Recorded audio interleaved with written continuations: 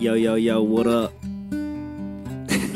Hey guys, welcome to the Arkansas Tech Chi Alpha podcast. Amen. What is going on? We are your hosts. My name is Kevin. This is Noah Stevens. My name is Kevin, and I like to party. His name's not Kevin. My name's Kevin. No, I'm Pierce. Yeah, we're glad you guys are able to join us. Today we're going to be discussing Chapter 3 of the A.W. Tozer, Pursuit of God. And the title of Chapter 3 is something about the veil. It's Removing the veil. Removing the veil. I was going to say Yes. rending the veil. Mm. That's wrong, though. What does to rend mean? Is Rend is I also think it's to the same remove? thing. I rend think- your hearts, not I your think it's like garments. It's to to tear. tear. So Oh, sick. it could be rend the veil, but Yeah, we can rend the veil. A.W. Tozer He ended doesn't up choose doing his that. words very But that'd be Yeah. confusing for Get the out of here, listeners because AW. they would be like, well, the title's not that. I'm I kidding. can't find the title. He's a wonderful. The title's Removing the Veil, Chapter 3. So we're going to read this portion first. And then if you've already read the chapter and you want to just listen to our discussion, you can skip forward to time. Can you edit in a voice? I'm going to put in like a computer. Like a gargoyle voice. gargoyle. Yar! Or a pirate voice. Aye, yar, 15 minutes and 43 seconds. We'll see what happens in post. Yar, it'd be 29:30. Oh man.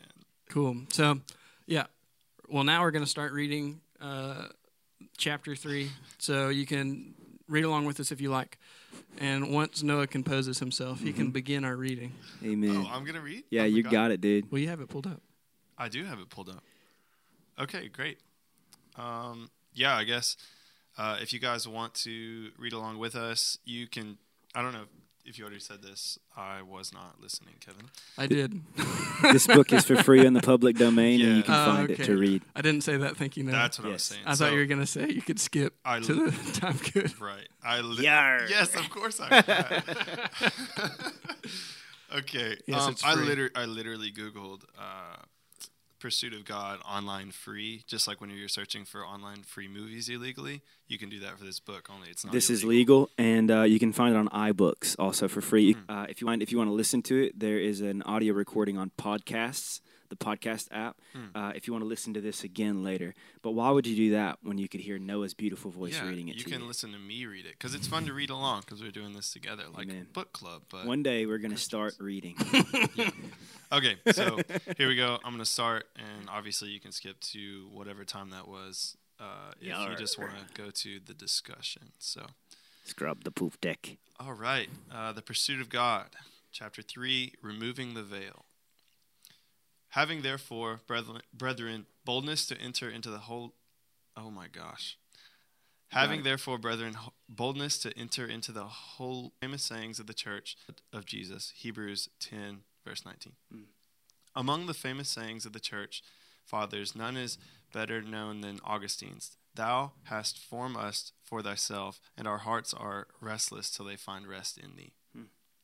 The great states here in few words the origin and interior history of the human race.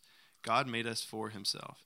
That is the only explanation that satisfies the heart of a thinking man, whatever his wild reason may say. Should faulty education and perverse reasoning lead a man to conclude otherwise, there is little that any Christian can do for him. For such a man I have no message. My appeal is addressed to those who have been previously taught in secret by the wisdom of God.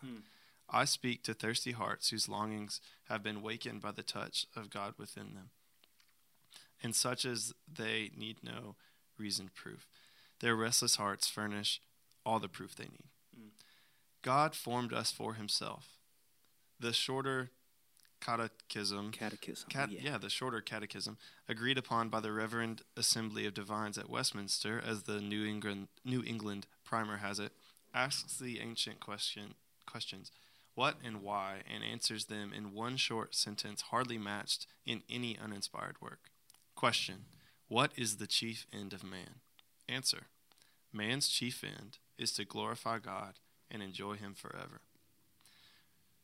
With this agree the 24 elders who fall on their faces to worship him that liveth forever and ever, saying, Thou art worthy, O Lord, to receive glory and honor and power, for thou hast created all things, and for thy pleasure they are and were created. I'll give you a break. As he can in divine measure, and so formed us that we, as well as he, can in divine communion enjoy the sweet and mysterious mingling of kindred personalities. He meant us to see him and live with him and draw our life from his smile. That's awesome. That's not in there. I'm going to quit interjecting. But we have been guilty of that foul revolt, of which Milton speaks when describing the rebellion of Satan and his lost hosts, and his hosts. We have broken with God. We have ceased to obey him or love him, and in guilt and fear have fled as far as possible from his presence. Yet who can flee from his presence when the heaven and the heaven of heavens cannot contain him? When, as the wisdom of Solomon testifies, the Spirit of the Lord filleth the world. The omnipresence of the Lord is one thing, and is a solemn fact necessary to his perfection. The manifest presence is another thing altogether. And from that presence we have fled, like Adam, to hide among the trees of the garden, or like Peter, to shrink away, crying, "Depart from me, for I am a sinful man, O Lord." So the life of man upon the earth is a life away from the presence, wrenched loose from this blissful center, which is our right and proper dwelling place, our first estate, which we kept not, the loss of which is the cause of our unceasing restlessness. Wow.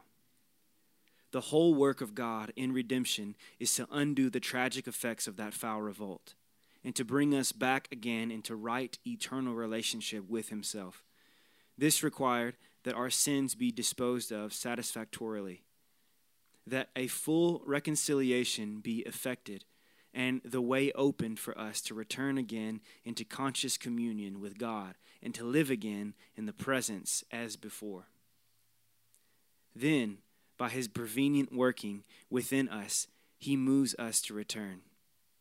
This first comes to our notice when our restless hearts feel a yearning for the presence of God, and we say within ourselves, "I will arise and go to my Father." That is the first step. And as the Chinese sage, Lao Tzu is how I'm going to say his name, has said, the journey of 1,000 miles begins with the first step. The interior journey of the soul from the wilds of sin into the enjoyed presence of God is beautifully illustrated in the Old Testament tabernacle. The returning sinner first entered into the outer court, where he offered a blood sacrifice on the altar and washed himself in the laver that stood near it. Then, through a veil, he passed into the holy place, where no natural light could come in, but the golden candlestick, which spoke of Jesus, the light of the world, threw its soft glow all over. There also were showbread, was the showbread to tell of Jesus, the bread of life, and the altar of incense, a figure of unceasing prayer. Tag. Let's go. Though the worshiper had enjoyed so much, still he had not entered the presence of God. Another veil separated the Holy of Holies, where above the mercy seat dwelt the very God himself in reverential and glorious manifestation. While the tabernacle stood, only the high priest could enter there, and that but once a year, with blood which he offered for the sins and for his sins and the sins of the people. It was the last veil which was rent when our Lord gave up the ghost on Calvary, and the sacred writer explains that this rending of the veil opened the way for every worshiper in the world to come by the new and living way straight into the divine presence. Everything in the New Testament accords with this Old Testament picture. Ransomed men need no longer pause in fear to enter the Holy of Holies. God wills that we should push into it, into his presence, and live our whole life there. Wow. This is to be known to us in conscious experience. It is more than a doctrine to be held. It is a life to be enjoyed every moment of every day. This flame of his presence was the beating heart of the Levitical order. Without it, the appointments of the tabernacle were characters of some unknown language. They had no meaning for Israel or for us. The greatest fact of the tabernacle was that Jehovah was there. The presence was waiting within the veil. Similarly, the Christian message of God is a central fact of Christianity.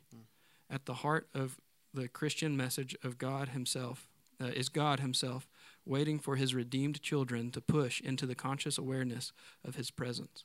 That type of Christianity, which happens now to be the vogue, knows this presence only in theory. It fails to stress the Christian's privilege of present realization. According to its teachings, we are in the presence of God positionally, and nothing is said about the need to experience that presence actually. The fiery urge that drove men like Robert Murray McCheyne is wholly missing. The present generation of Christians measures itself by this imperfect rule. Lowly contentment takes the place of burning zeal. We are satisfied to rest in the judicial possessions, and for the most part, we bother ourselves very little about the absence of personal experience. Who is this within the veil who dwells in fiery manifestations? It is none other than God Himself, one God, the Father Almighty, maker of heaven and earth, and of all things visible and invisible, and one Lord, Jesus Christ, the only begotten Son of God, begotten of His Father before all worlds, God of gods, light of light, very God of very God, begotten, not made, being of one substance with the Father, and the Holy Ghost, the Lord and giver of life, who proceedeth from yet this Holy Trinity is one God, for we worship one God in Trinity, and Trinity in unity, neither confounding the persons nor dividing the substance. For there is one person of the Father, another of the Son, and another of the Holy Spirit. But the Godhead of the Father, the Son, and the Holy Ghost is all one, the glory equal, the majesty co-eternal. So, in part run the ancient creeds, and so the inspired word declares. Tag. Perfect. Behind the veil is God, that God after whom the world with strange inconsistency has felt, if haply they might find Him. He has discovered Himself to some extent in nature, but more perfectly in the Incarnation. Now He waits to show Himself in ravishing fullness to the humble of soul and the pure in heart. The world is perishing for lack of knowledge of God, and the church is famishing for want of His presence. The instant cure of most of our religious ills would be to enter the presence in spiritual experience, to become suddenly aware that we are in God and that God is in us. This would lift us out of our pitiful narrowness and cause our hearts to be enlarged. This would burn away the impurities from our lives as the bugs and fungi were burned away by the fire that dwelt in the bush. What a broad world to roam in, what a sea to swim in is this God and Father of our Lord Jesus Christ. He is eternal, which means that He antedates time and is wholly independent of it. Time began in Him and will end in Him. To it He pays no tribute, and from it He suffers no change. He is immutable, which means that He has never changed and can never change in any smallest measure. To change, He would need to go from better to worse, or from worse to better. He cannot do either. For being perfect, He cannot become more perfect. And if He were to become less perfect, He would be less than God. He is omniscient, which means that He knows in one free and effortless act all matter, all spirit, all relationships, all events. He has no past, and He has no future. He is. And none of the limiting and qualifying terms used of creatures can apply to Him. Love and mercy and righteousness are His, and holiness so ineffable that no comparisons or figures will avail to express it. Only fire can give even a remote conception of it. In fire He appeared at the burning bush. In the pillar of fire He dwelt through all the long wilderness journey. The fire that glowed between the wings of the cherubim in the holy place was called the Shekinah, the presence, through the years of Israel's glory. And when the old had given place to the new, He came at the intellectual love of flame and rested upon each disciple. Spinoza wrote of the intellectual love of God. and he had a measure of truth there. But the highest love of God is not intellectual, it is spiritual. God is spirit, and only the spirit of man can know him really. Let's go. In the deep spirit of man, the fire must glow, or his love is not the true love of God. The great of the kingdom have been those who loved God more than others did. We all know who they have been and gladly pay tribute to the depths and sincerity of their devotion.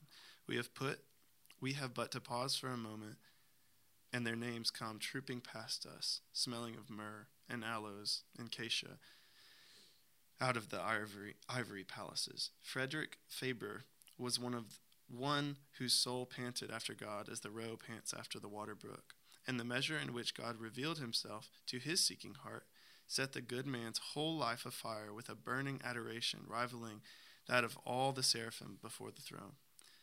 His love for God extended to the three persons of the Godhead equally, yet he seemed to feel for each one a special kind of love reserved for him alone. Of God the Father he sings, "Only to sit and think of God, oh, what a joy it is, to think the thought, to breathe the name, earth has no higher bliss.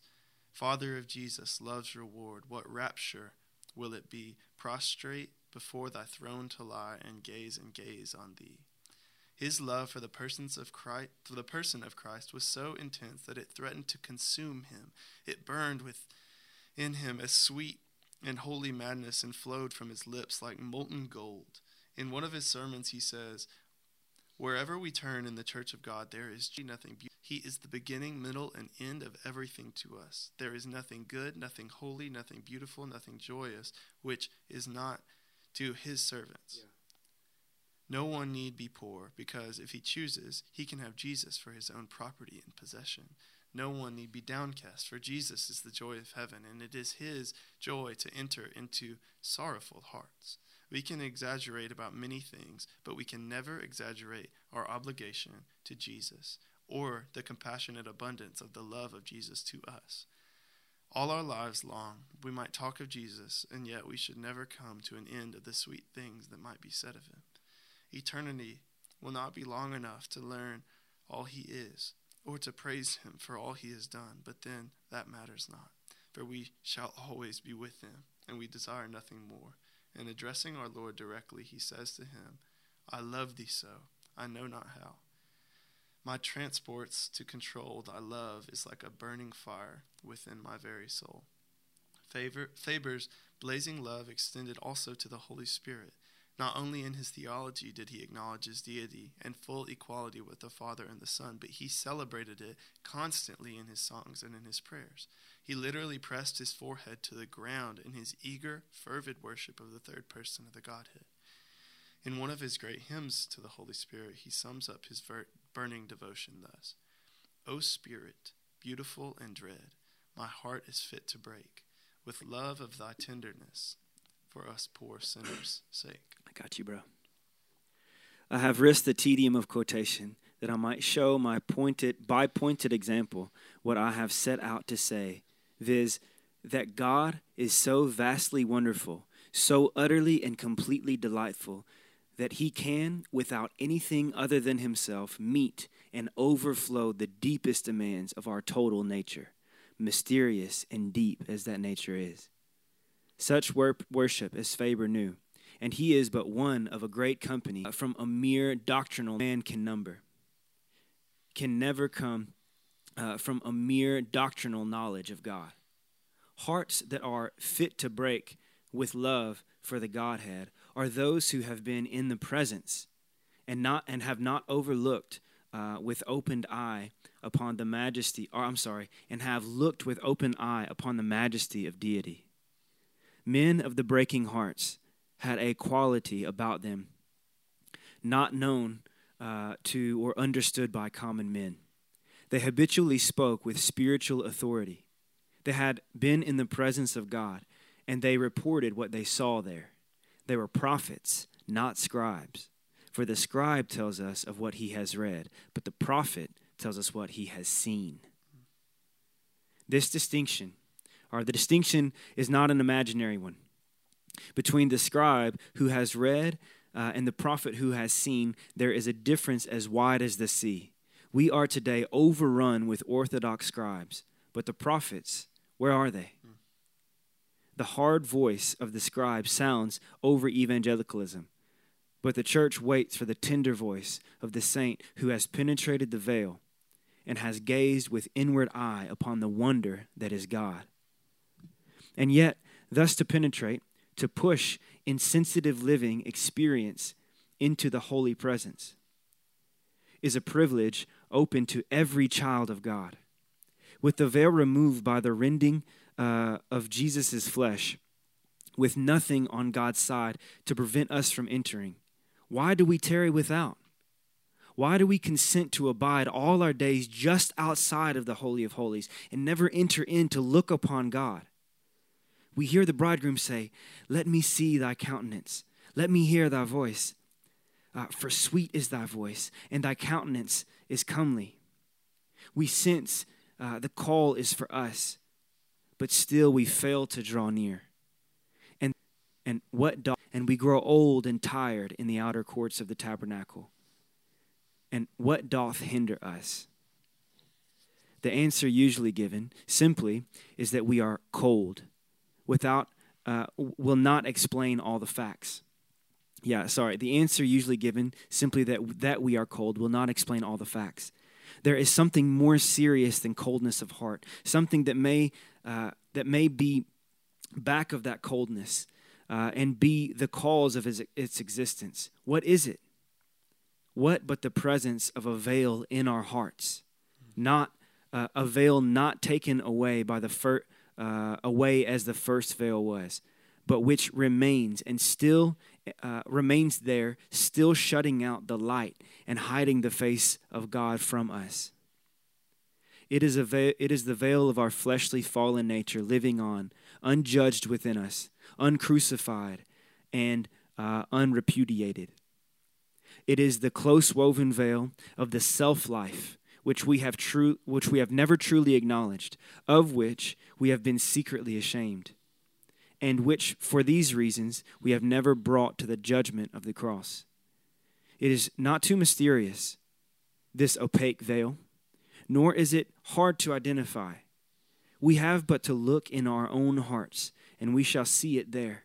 Sewn and patched and repaired it may be, but there, nevertheless, an enemy to our lives, beautiful thing, block to our spiritual progress. This veil is not a beautiful thing. It is not a thing about which we commonly care to talk. But I am addressing the thirsting souls who are determined to follow God. And I know that they will not turn back because the way leads temporarily through the blackened hills. The urge of God within them will assure their continuing the pursuit. They will face the facts, however unpleasant, and endure the cross for the joy set before them. So I am bold to name the threads out of which this inner veil is woven. It is woven of the fine threads of the self-life, the hyphenated sins of the human spirit. They are not something we do, they are something we are.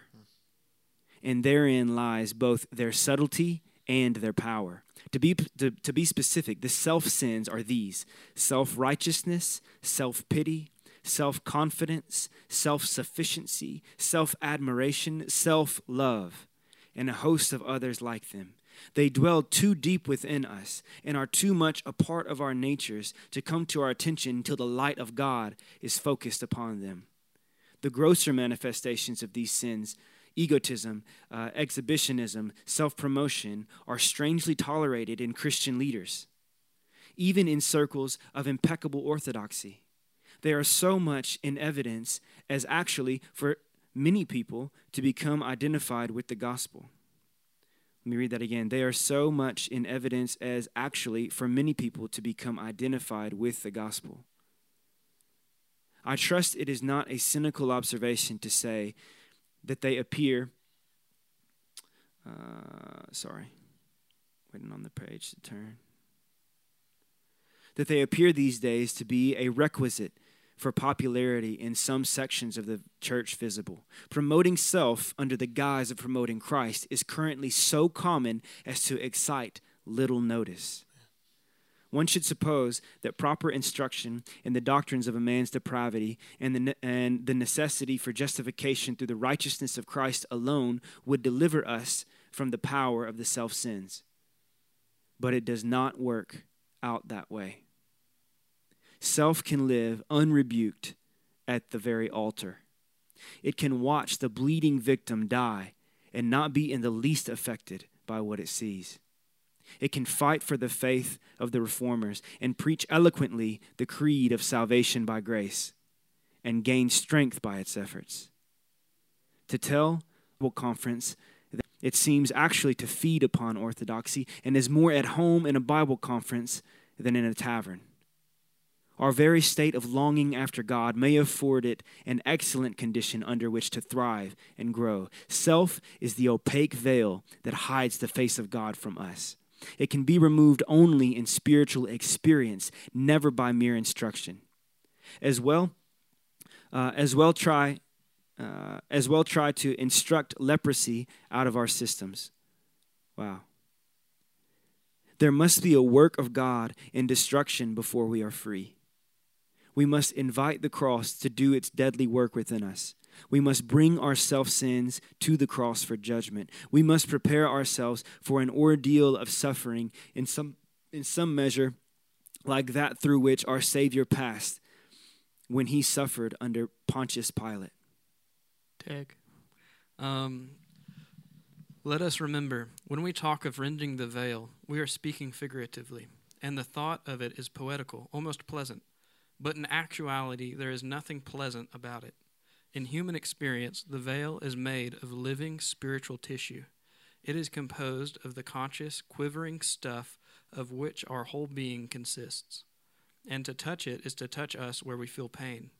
To tear it away is to injure us, to hurt us and to make us bleed.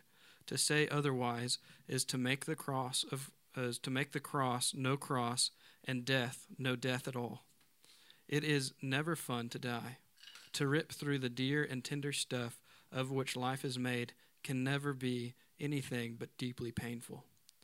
Yet that is what the cross did to Jesus, and it is what the cross would do to every man, to set him free. Let us beware of tinkering with our inner life in hope of rending the veil ourselves. God must do everything for us. Our part is to yield and trust. We must confess, forsake, repudiate, to distinguish lazy and reckon it crucified. But we must be careful to distinguish lazy acceptance from the real work of God. We must insist upon the work being done. We dare not rest content with the neat doctrine of self-crucifixion. It is to imitate King Saul and spare the best of the sheep and the oxen. Insist that the work be done in very truth, and it will be done. The cross is rough, and it is deadly, but it is effective. It does not keep its victim hanging there forever. There comes a moment when its work is finished, and the suffering victim dies. After that is resurrection, glory, and power. And the pain is forgotten, for the joy that the veil is taken away, and we have entered an actual spiritual presence, an actual spiritual experience, the presence of the living God. Lord, how excellent are thy ways, and how devious and dark are the ways of man. Show us how to die to our selfish desires, that we may rise again in newness of life. Rend the veil of our self-life from the top down, as thou didst rend the veil of the temple. We would draw near in full assurance of faith. We would dwell with thee in daily experience there on this earth, so that we may be accustomed to the glory when we enter thy heaven to dwell with thee there. In Jesus' name, amen. Amen. Awesome. Thank you guys for listening to chapter 3 with us. Stay tuned, and we will discuss.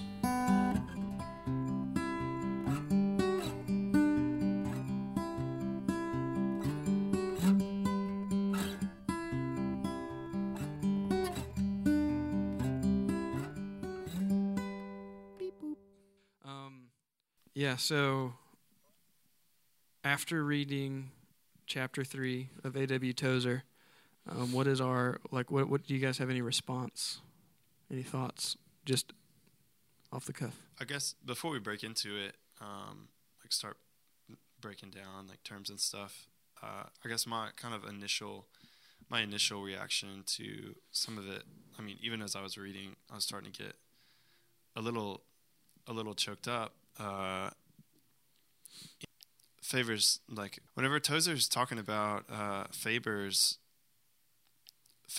like poetry, or these may be a hymn, but I'm not sure.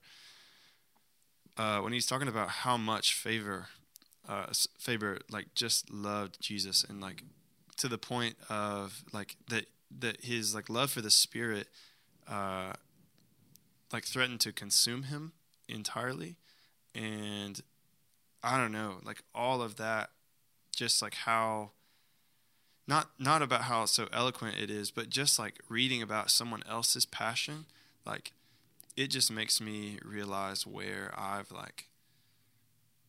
can just wake up and I can go through my day and I can be thankful for everything God's given me. Like the Lord's actually blessed like me and Kimmy a lot lately, and so I can just think about all that stuff. But then I just realize at the end of the day, or realize as I'm reading this, that like, man, like there are so many days that I completely neglect the presence of God, that I completely, or there's entire hours of my life that I don't think of His presence, but here He is like within me.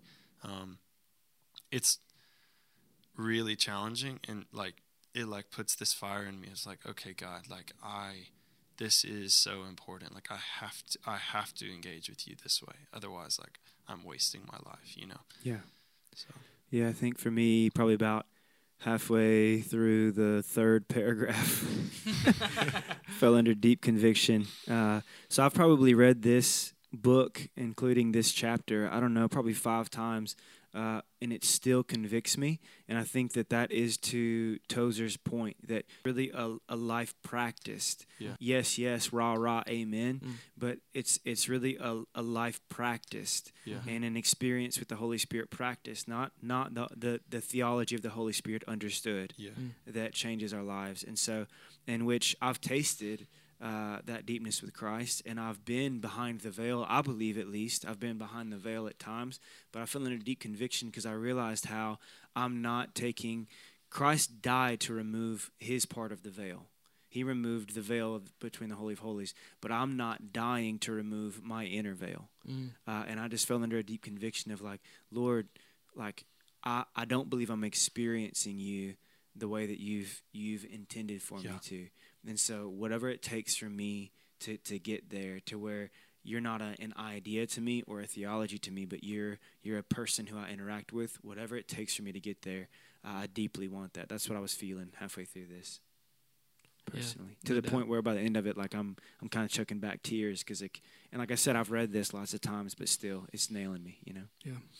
Yeah, I feel this. I feel the exact same way. One of the line that is really like challenging to me is when he talks about scribes and prophets, and that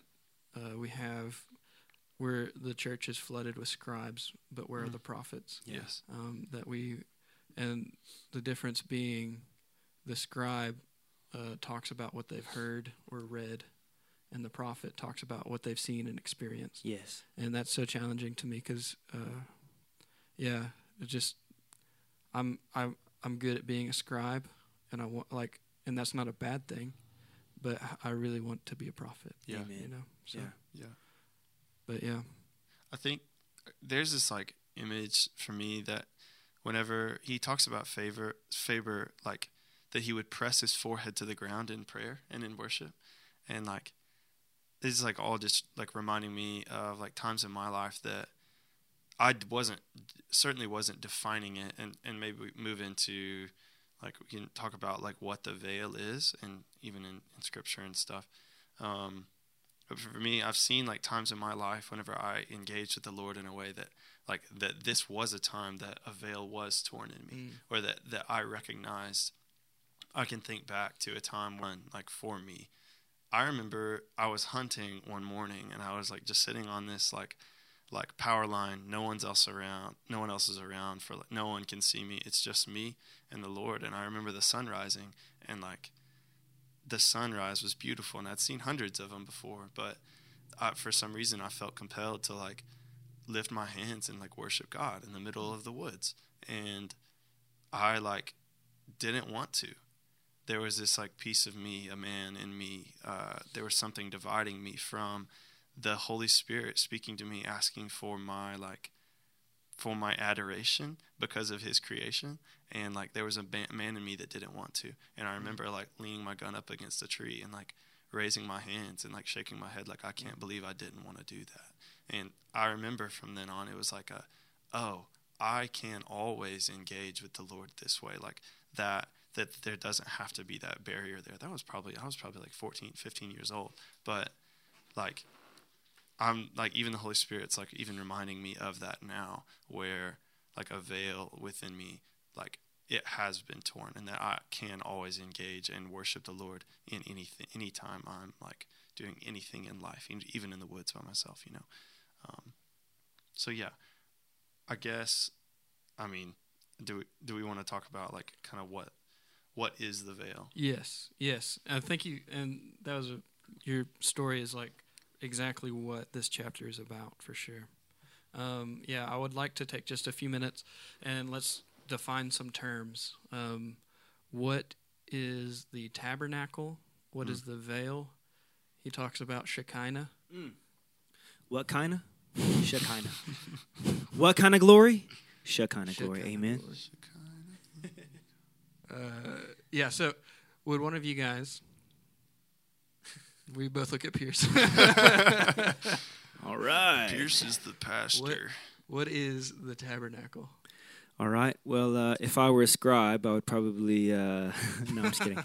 The tabernacle, and some people that are listening or watching probably will have better explanations in this, but the tabernacle comes from the Old Testament. It was an instruction. There was an instruction given to Moses to basically make a special big tent. And that's what the tabernacle was. But the people of God were they were nomadic. They were living in tents. They were traveling through the desert, and God gave this instruction to Moses, and He gave him like these like super specific specifications, and told him this is exactly how this needs to be built. And then he did it. And then the people, the Levites, were the priests of God. They would put this thing up everywhere they went, and it was very important to the Israelites during that time, because it wasn't just any tent. It housed the Ark of the Covenant, and the presence of God Himself was there. And when they set up this tabernacle, and the Bible's very specific. And like when you're reading through like Leviticus and Exodus, you're seeing like all of these. All of these, I think it's at the very end of Exodus, you see God is like, and then make this long and this long, and have this type of plant and burn this type of oil, and God is like gives it, but then it literally word for word says, and so Moses made this long and that long, and burned this type of oil and had this, and it like walks through every single word, and it does it for a reason, because it's trying to say like this thing's so important, and doing things in God's order brings God's presence. And so at the end of that book, God's presence falls on the tabernacle, and it comes with fire and with smoke, and He references fire here, and so that's where the presence of God was. And it was a tent that they would take with them everywhere and set it up, and it was where they would do their ceremonial washing. It was where they'd make their sacrifices, and it's where the high priest would go and make a sacrifice for the people. Yeah, but wait a second, isn't God like a lot of omnis and everywhere present, yes. Omnipresent? Yes. So Tozer specifically talks about that and says, where can you go from His Spirit? Yeah. But he makes the distinction between the omnipresence of God, that by nature God is in everything because he envelops everything. But that's where the word Shekinah comes in, because he makes the differentiation. And there was something in God's Shekinah glory where Adam hid from that more manifest presence. There's something about the manifest presence that is more of God in an area. And so it's going to be hard to understand, just like everything else of God is. But there's something to the Shekinah glory. And so just like the presence of God was there in the garden when Adam hid from it, there's a more manifest presence of God that is there in the Holy of Holies. That it's like it's thicker. It's like hard to explain, but it's like it's thicker there. And it's so thick. Woo! It's so thick that it'll kill you if you're not ready for it. And so the Holy of Holies, they would tie a rope around these priests' waists so that way, if they happened to go in there and they weren't ceremonially clean, and if they happened to die because of that, because God's presence was so thick, they could That's what the veil is. not have to go in and face the manifest presence of God themselves. So that's what the veil is. That's what the original veil was the separation between the holy place and the most holy place, where you would have to go through this really thick, again, very specifically designed, made out of a certain fabric or animal skins or whatever it was. Like it said, it was like a handbreadth thick. Whether it's like this or like this, that's still Either way, super thick like, for a those piece are of way fabric. thicker than the blackout curtains on my living room windows. You know, So that would be a fabric that would be at least like 4 inches yeah, right. thick. It's like a wall So that'd of be cloth. like fabric on fabric on Yeah, fabric on it's fabric. it's a wall. So that veil separated where people would sacrifice and like make certain offerings or burn certain incense to the Lord, and the place where God's actual manifest presence was. And maybe this sounds kind of preachy, but you can do all of like the sacrifice and everything that you do and still be separate from the presence of God if there is veil in the way. So let that conviction hit you. But what I'm saying is that's what the veil was historically. And then Tozer, obviously we just read it, talks about like he talks about the veil in our self-life and like that there can still be a veil. But I guess we'll get to that after we define a few more of the terms. So I'll say historically, whenever the people of God finally settled in the Promised Land, they kind of had a up and down history, but eventually they finally settled and they had a capital called Jerusalem. Yeah. And David united all the people of God together, and he brought in the Ark of the Covenant that had been housed in the tabernacle before. And there had been all kind of different places in the in-between time. Yeah. And he built a permanent structure, or he wanted to. His son built a permanent structure called the temple, and where the tabernacle was all a permanent structure and stuff like that, and was it could be moved. The temple was finally like a permanent structure, and so eventually there was a holy of holies and an inner court and outer court, a holy of holies, just like there was in the tabernacle. Now there was that in the temple, and so that is what's so important about this is when Jesus died on the cross. Maybe you've heard it talked about at Easter, but when he died, this thick cloth that was the cloth that separated them from the Holy of Holies, the veil, it was torn top to bottom. So it's almost like saying from above, like as if God did it himself. It was torn top to bottom, and now that thing that separated the common person from the very presence of God had been removed. Yeah. Why? Because Jesus' death. And so what he's saying is the cross is what removed the veil on God's side. And now there's another veil. Because he says, if we can go straight into the presence of God now, then why do we choose to sit outside in the outer courts? Why would we do that? He's saying there's still another veil. And that's when he talks about the inward veil. Yeah. I just want to highlight, too, real fast. A lot of times whenever I think of veil, I think of like a wedding and a dainty piece of fabric you can see through. Yeah. So whenever you think of ripping that, it's like, but then like whenever you think of like a fabric that's like, it's like God's up there 4 inches thick, just flexing on it. It's like whenever you see like The Rock tear a phone book in half. That's what I think of when I see that. Yeah. That's crazy. Do you know that whenever that happened, there were like, it says in one of the Gospels that there were like dead rose. Dead people hopped up out the grave, turned their swag on. Out the grave. I mean, like that's like that sort of like power. It was like the first time ever that the Shekinah, the presence of like our God, the God, like was released upon since the garden. Yeah. And so that sort of power caused like dead folks to come alive. An overflow of resurrection life. Yes, crazy. It's remarkable. I mean, obviously, I'm making remarks. Or that Tozer's used. It's incredible.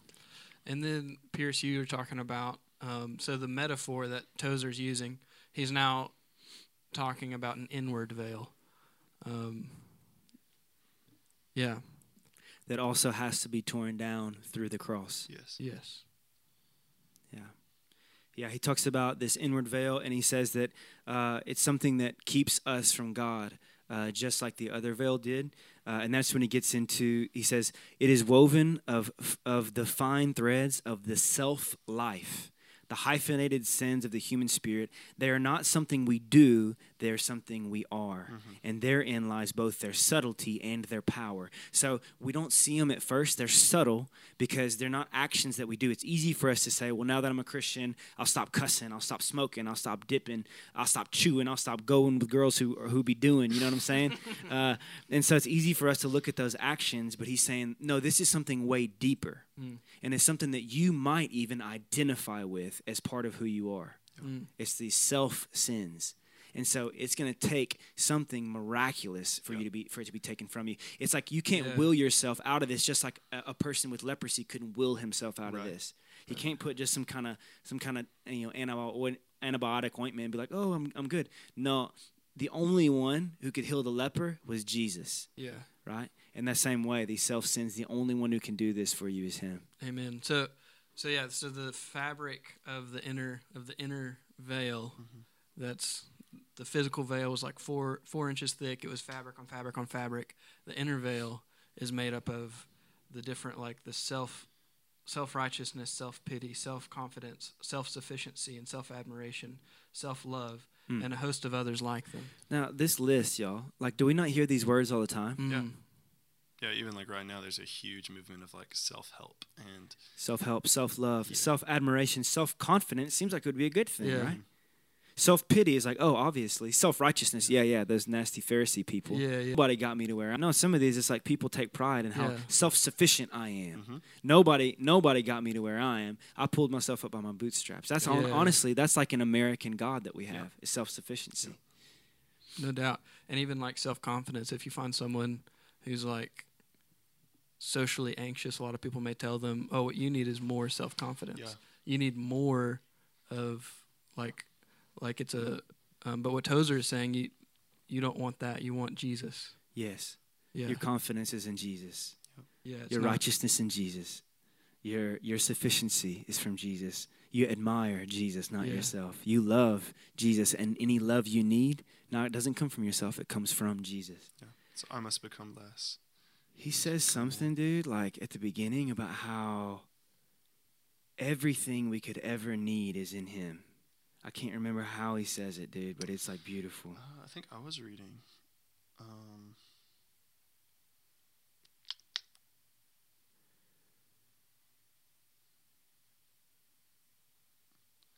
That's a lot of dead space on the podcast, huh? Dude, it's all good, baby. You want me to do a song and dance real quick? Yeah, it doesn't matter. We may not have to find it. I'm just saying, like, but he's talking about how, like, man, these men who have actually been in the presence of God, like, they have received everything they could ever need. It comes from the Lord. He's the bread that we need. He's the light. And it's just beautiful to me because, like, the reason we all go out and we do all these dumb things and we sin and we find ourselves away from the Lord is because we're seeking for something to fill us. Yes. The only thing that does it is the Lord. Yes. Yeah. Yeah.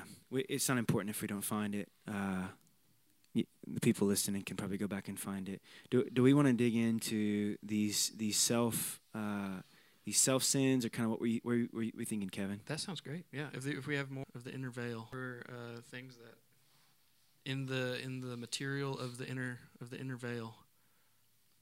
I think it's the most practice that can come out of it. I mean, if everyone listening, and obviously if me, like, I'm sitting here getting wrecked, like you guys and everyone listening for everybody, like, but what I'm saying is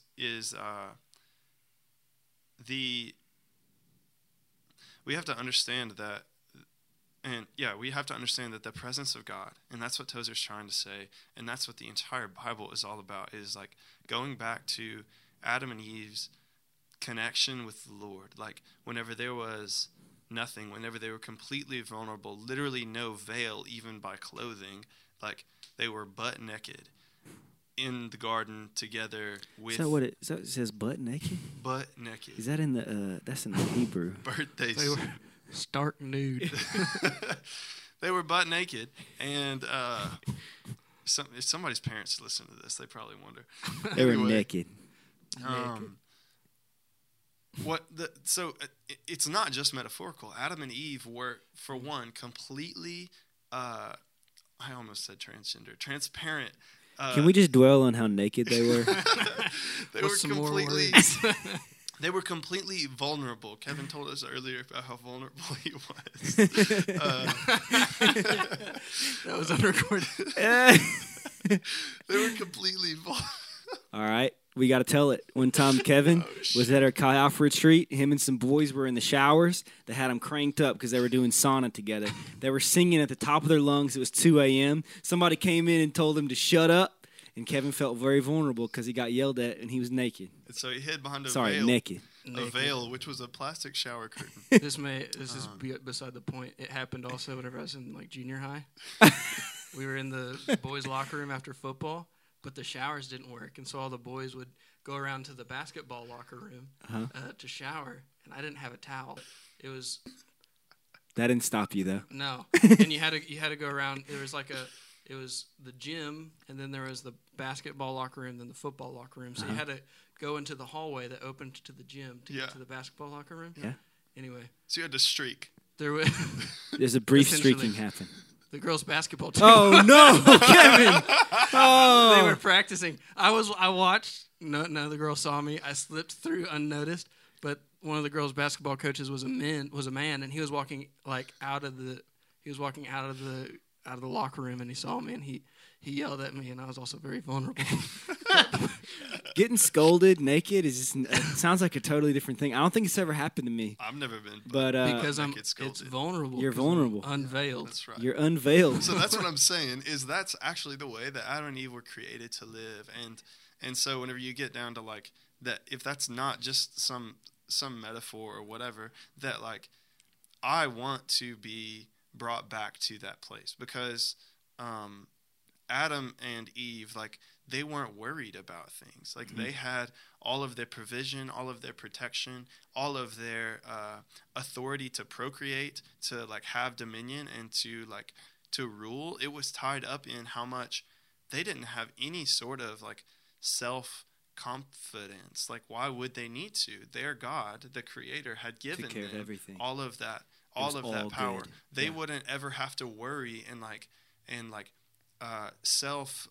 self-preserve, because God was like the preserver. He's the one that sustained all of the garden. He's the one that made the trees produce fruit. He's the one that caused the animals to obey them, because he created them that way and sustained that. So Adam would never have to say, well, I need to try to preserve this. I need to try to protect this, because they had it all already. And so by returning to or ridding ourselves of all of these self-sins that Tozer lists, but there's obviously so many sin and stuff, but in a more specific, like things that look gross, like egotism and self-righteousness and stuff, but stuff that also like slides under the radar, like self-promotion and other things that happen within the church. But whenever we rid ourselves of those, we then return to how we were intended to live in the beginning of creation. I love it. I love what you're selling me. Yeah. So what does it take to get there? I want it. What does it take? You got to die. Wait a second. Yeah, I think this is where we all get hung up, and this is what he makes sure to point out. And I think what's also scary is that he says, and I just want to say, like, if you think that you are in the clear, that you don't have any of these self-sins, then you probably have one of them called self-righteousness. Yeah. But he says that promoting self under the guise of promoting Christ is currently so common as to excite little notice. Is that it's even common in the church, and it gets put right alongside of the gospel. But it's something that will certainly keep you away from God. You might have religiousness, you might have a vast knowledge about God, but you haven't actually been with God because yourself has constantly gotten in the way. Yes. So what it takes is that you have to take all of those self-sins to the cross. And what he's, in a nutshell, what he's saying is, dying feels like dying. You know? Yeah. And it hurts. Yes. And these things are so attached to us. that cutting them away, you're going to get cut. Yeah. It reminds me of the pruning that Jesus talks about the Father doing in John 15. It's like, you will be pruned, but that's part of it. And I don't want it, especially if it's going to draw me more near to Jesus by the end of it. I want the cross. I think I do, right? But then when I get in the middle of the cross, I'm like, oh, hey. I wanted the joy, right, set before me. Like I didn't know about this cup, So he took it on, right? Jesus himself pleaded with the Father to take the cup away, but he knew that it was necessary, so he took it on, right? What you got, Kevin? Nothing. Kevin, you're smirking, dude. You're smirking, man. Just think, my mom's gonna listen to this podcast.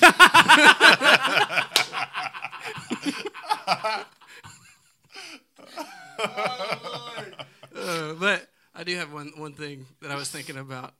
Yeah. From those Think stories. about how awesome my mom is and how much I love her. And go ahead. My mom. From those stories, even embarrassment and stuff. Like, what is embarrassment? I think it's really like a blow to our self-image. Yes. Yes. And so I think really, I even wonder. I'm not there yet, completely. That if my self was to completely die, what would embarrass me? Yeah, you'd be free. Like, I would be free of my self-image, Yeah. You'd be like David. You'd say, I'd become even more undignified than this. You'd be like, yeah, Mom. I was naked, Mom. Even with your story of yeah, I'm sorry, Mom. I'm not embarrassed. Even Noah's story of hunting in the woods. Yeah. Of what was the veil? What was the self veil that was keeping him from worshiping God? Yeah, there's no one around. Yeah. And that embarrassment or whatever else would fade away because our self would be dead. Yes. So that was just a thought I had. It's beautiful. I think that this is where, for me, this may be the most important part, is recognizing and laying before the cross the self sins, but it also may be, he says it himself, they're both powerful and they're also subtle.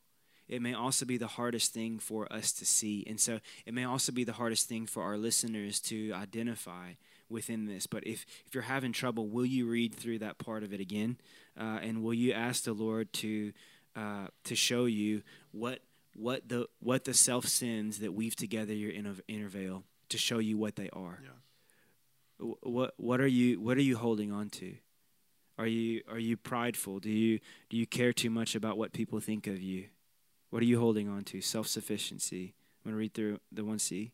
Self-righteousness, self-pity, self-confidence, self-sufficiency, self-admiration, self-love, and a host of others like them. They dwell too deep within us and are too much a part of our natures to come to our attention till the light of God is focused upon them. The grosser manifestations of these sins, egotism, exhibitionism, self-promotion, are strangely tolerated in Christian leaders, even in circles of impeccable orthodoxy. They are so much in evidence as actually, for many people, to become identified with the gospel.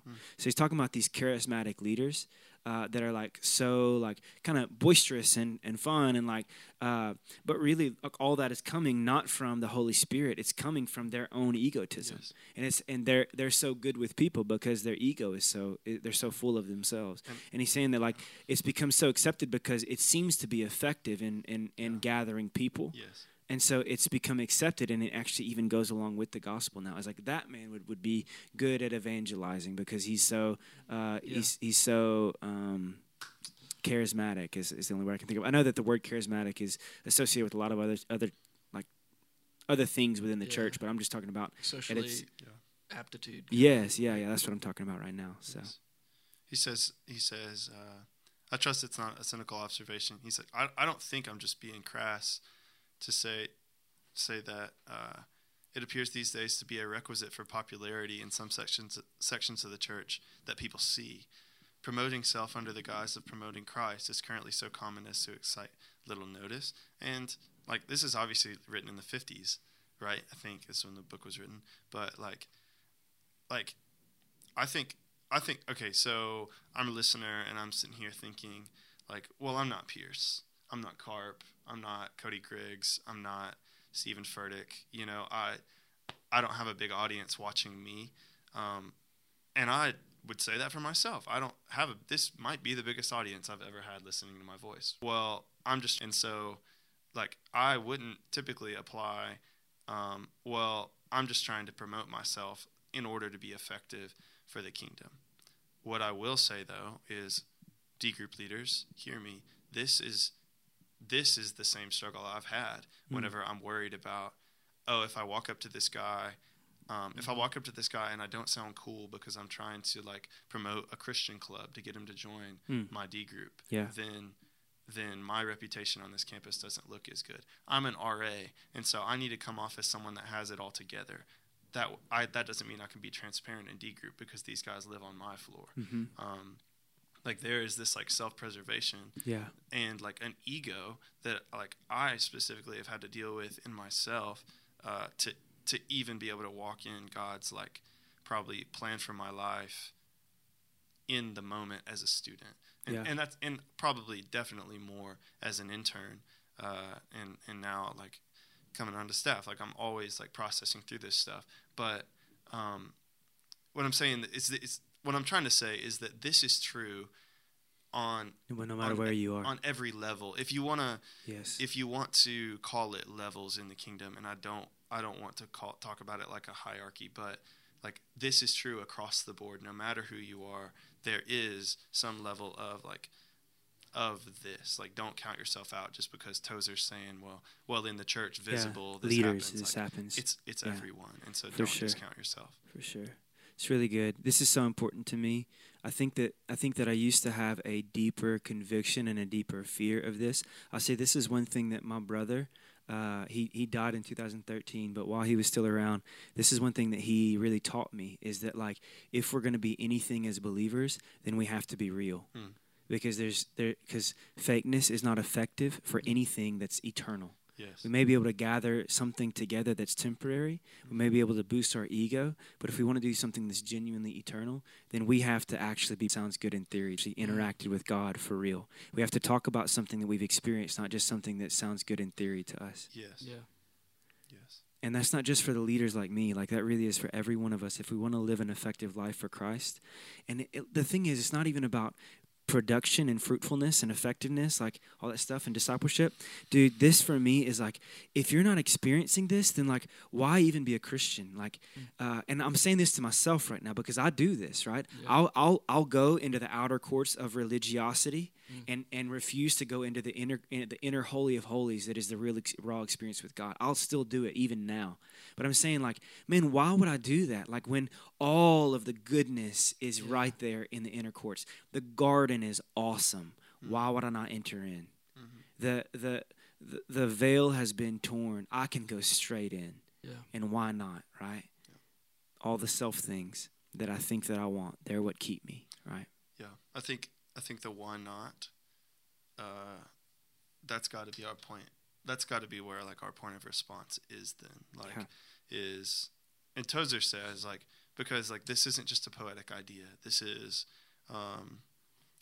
where's the,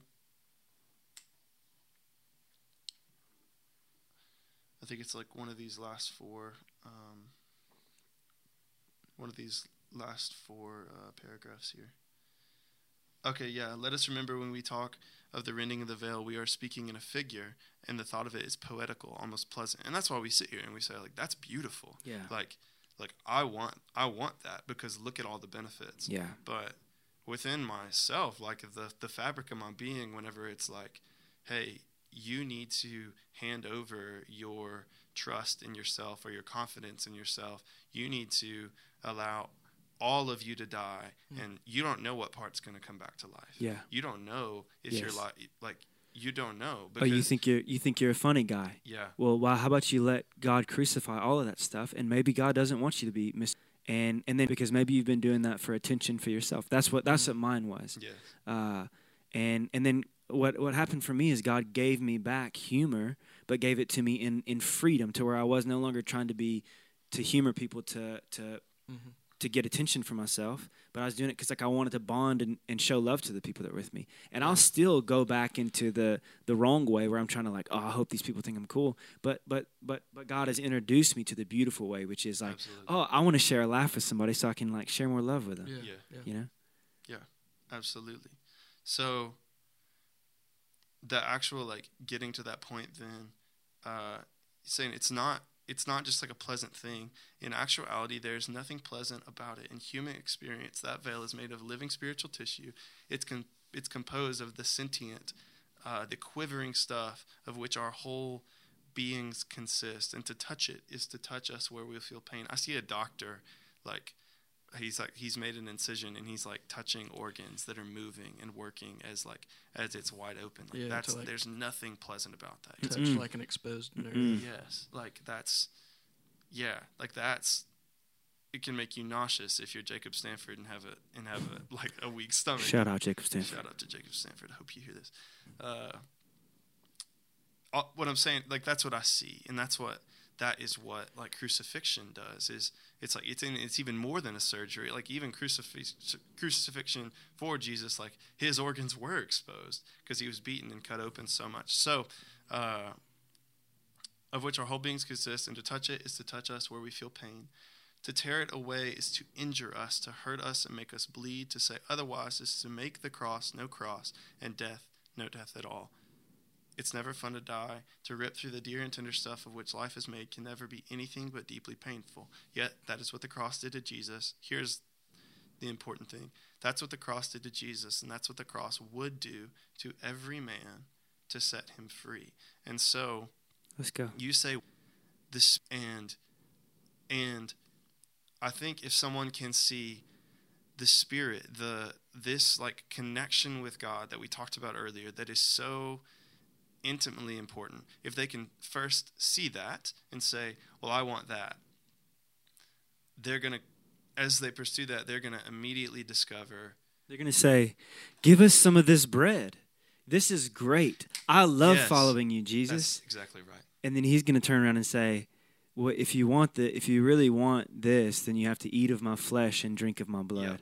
If you really want the fulfillment that is to be with me, then you have to go through the cross. If you want resurrection life, Jesus didn't get there till they went through the worst death possible. Yeah. So there's this initial reckoning is, oh, this bread is good. And then there's a immediate reckoning, probably from Jesus himself or from the Holy Spirit of God himself, that is, well, you're not really going to have that unless you completely surrender everything to me. And so you either get cut off at the first one where someone just doesn't know. They're legitimately ignorant of like how good God is. But then there's the second spot of, oh, well, I care. God looks awesome, but that cross doesn't. Yeah, exactly. Yeah. And I think, so we're referenced in John 6, and it's shown in other Gospels where it's just after the feeding of the 5,000, Jesus basically chases thousands of followers away who were ready to make him king because he preaches a sacrificial message, right? And so it's the thing that chases so many people away from really experiencing Christ. The sad part is there's now we've made space within our religious organizations to where people are coming and they're saying, I'm ready to make Jesus king. And they don't go through the sacrifice. They don't eat of the flesh and drink of the blood, but there's still place for them. And so because this sacrifice isn't pushed into people's faces, we have lots of followers who aren't really willing to follow Jesus. They're willing to follow him all the way up to the cross, but not through the cross. Yeah. Life the way you want me. I think a lot of the pushback is like, you want me to live my life the way you want me to live my life. But really, I think what we're trying to say is like, we need to live our lives in the way that Jesus wants us to live our lives. That Jesus would be Lord and King, not some man behind a pulpit, but that's right. But that the sacrifice is to make Jesus Lord. For real. Yeah. Yes. So I'm at that point then. Like I'm at a spot where I know God is good. I've seen his goodness, and I've even felt his presence. Like even as I read this, like, and I'm being a little bit hypothetical here, but like I'm definitely at like probably this point even a little bit. Like I think I might always be. I mean, I don't know. But like say I'm in this spot where I'm at this fork in the road of like, is it like a cost benefit analysis? Well, I know God is so good, so it's just better that I die. Or, well, maybe I don't want to lose my life. If I do that, then I might drink the Kool-Aid like the rest of these guys, and then I'll have to do the internship. Or if I do that, then then I'll have to. All right. If anyone actually like took offense to that, I'm sorry. I thought that was I think that's a clean joke. Anyway, what I'm saying is how do I make that decision? What would incline me to like choose? Look at Jesus. He's beautiful and he's worth it. It is a cost benefit analysis, and if you haven't really seen Jesus, then you won't be. It's such a high cost that you won't be willing to pay the price if you haven't really seen Jesus. But I can tell you that once you've really seen Jesus, the cost is nothing. Yeah, he's worth it. That you'd go and sell your possessions, like, you go with sell joy, everything you have. for the pearl. That's right. He's worth it. He's beautiful. If you found a treasure in a field. He's beautiful. The garden is worth it. It's beautiful. Yeah. Whatever veil you have to tear out, like right now, tear it out. Whatever to let it go on the crawl through. Whatever has to die within you, kill it or give it to Jesus to let it go on the cross. Like he's worth it. He's worth it. He's beautiful. It's worth it. I want to read this prayer, and maybe we can end it there. Do you guys have anything else? Yeah, that's what I was thinking. Is like this prayer at the end is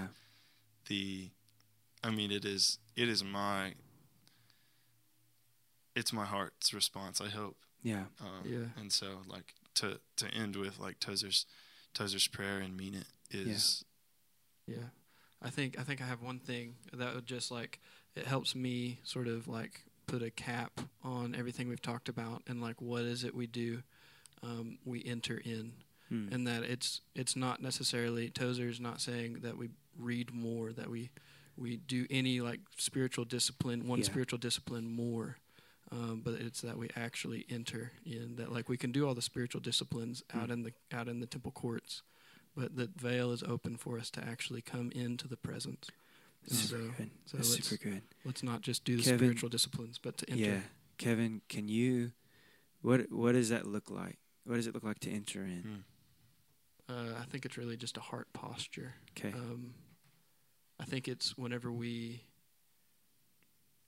think part of it, and you guys please feel free to interject as well, I think part of it is whenever we do read, that we expect to find God, that we expect to hear his voice,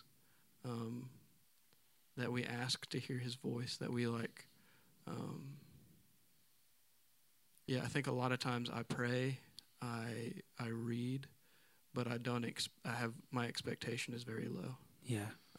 And it just becomes a practice or a discipline and a scribe, and I'm not actually listening for the voice of God. That's good.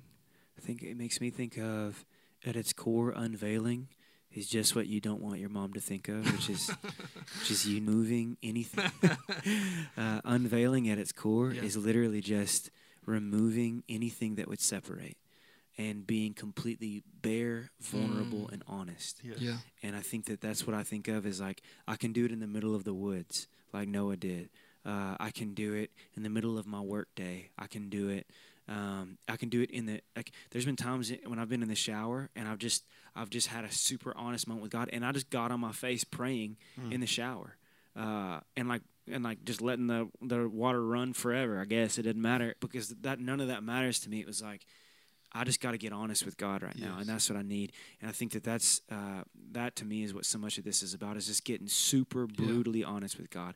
If you don't feel his presence, tell him that. If you don't even know what it's like to go back into the garden, tell him that. But whatever it takes, just be completely honest. Yeah, I think I have to take in entering in and like entering in vulnerability is like this. I think the practice to take every thought captive and make it align with Christ, that is like, that's my daily battle. That's my battle. It isn't like, once I enter into the presence, I'm not sitting here going like, well, do I want to be here or not? Once I'm experiencing the goodness of the garden, like, I'm going to stay in the garden, you know? But to get there, it is this again, this moment where I have to go like, no self, like, you're gonna obey now. Like, the Holy Spirit is worth it. And so this thought that like you would rather listen to this music while you're driving, and I'm not saying listening to music while you're driving is bad, hear me, but like there's been times when I'm like driving, then practically I'm driving somewhere and I feel this urge to be with the Lord, and I'm sitting here recognizing like, whoa, I'm not in the holy place now, and then I like have to do something about it.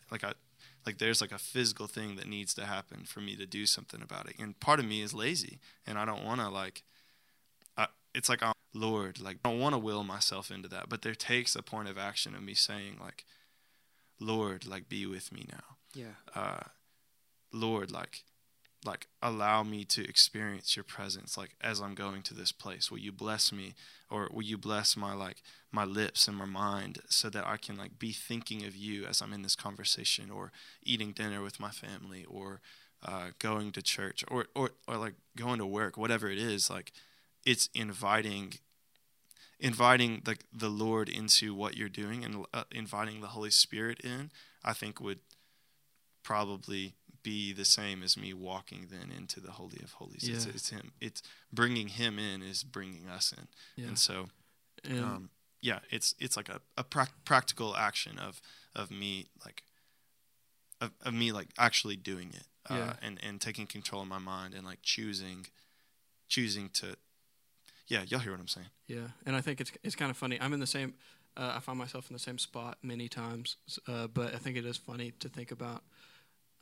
Really, the heavy lifting has been done already. Yes. By Christ. Yes. Right? And so it's like, yes, I'm lazy, but then it's like, well, Yeah. the big ask has already been done. Yeah. Yeah. Which I'm not. I'm saying like I'm in the same place. I'm not speaking to Yes. you. I'm speaking to myself as well.